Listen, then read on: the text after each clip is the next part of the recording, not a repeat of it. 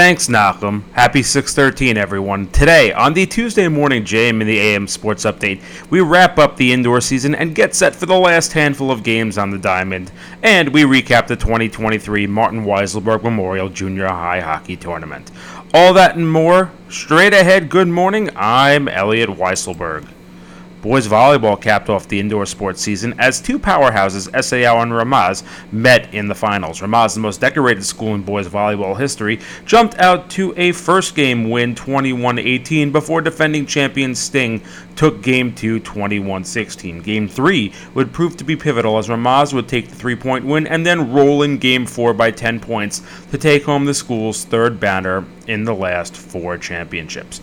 Moving outdoors, the boys softball championship is set as defending champion May will look to repeat, but will need to go through perennial powerhouse Hillel to do so.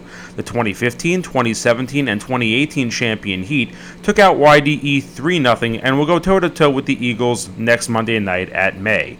May will also play host to the JV championship as the junior Eagles outlasted YDE 7-6 to advance to take on Netzach HaTorah, who pulled off the shocking upset of defending champion Hillel 2-0.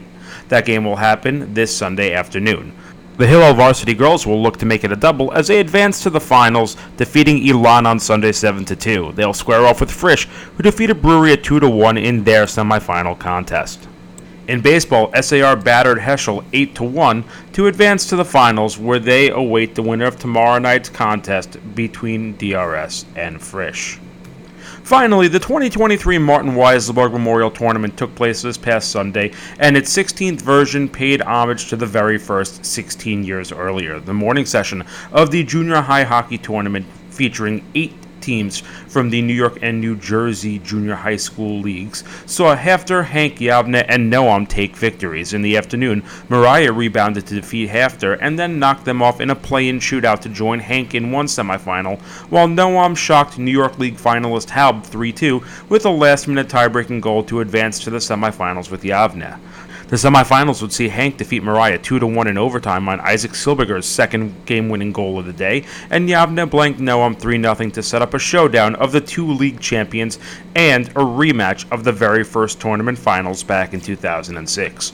In that showdown, Yavne came away victorious, and in this contest, they would do the same, as Eitan Goldwasser and Max Pomerantz scored for the Redhawks to give Yavne its third tournament banner. Fellow Redhawk Adin Katler took home tournament MVP honors with 3 goals and 2 assists on the day. Goalie Zach Nussbaum posted 3 shutouts and is the first honoree announced for the first team all-tournament squad. The remainder of the first team and second team all-tournament awardees will be announced over the next few days. You can relive the event by going to our website, mwtournament.com, and in the process, donate to help us wrap up our goal of $10,000 for Hatzalah.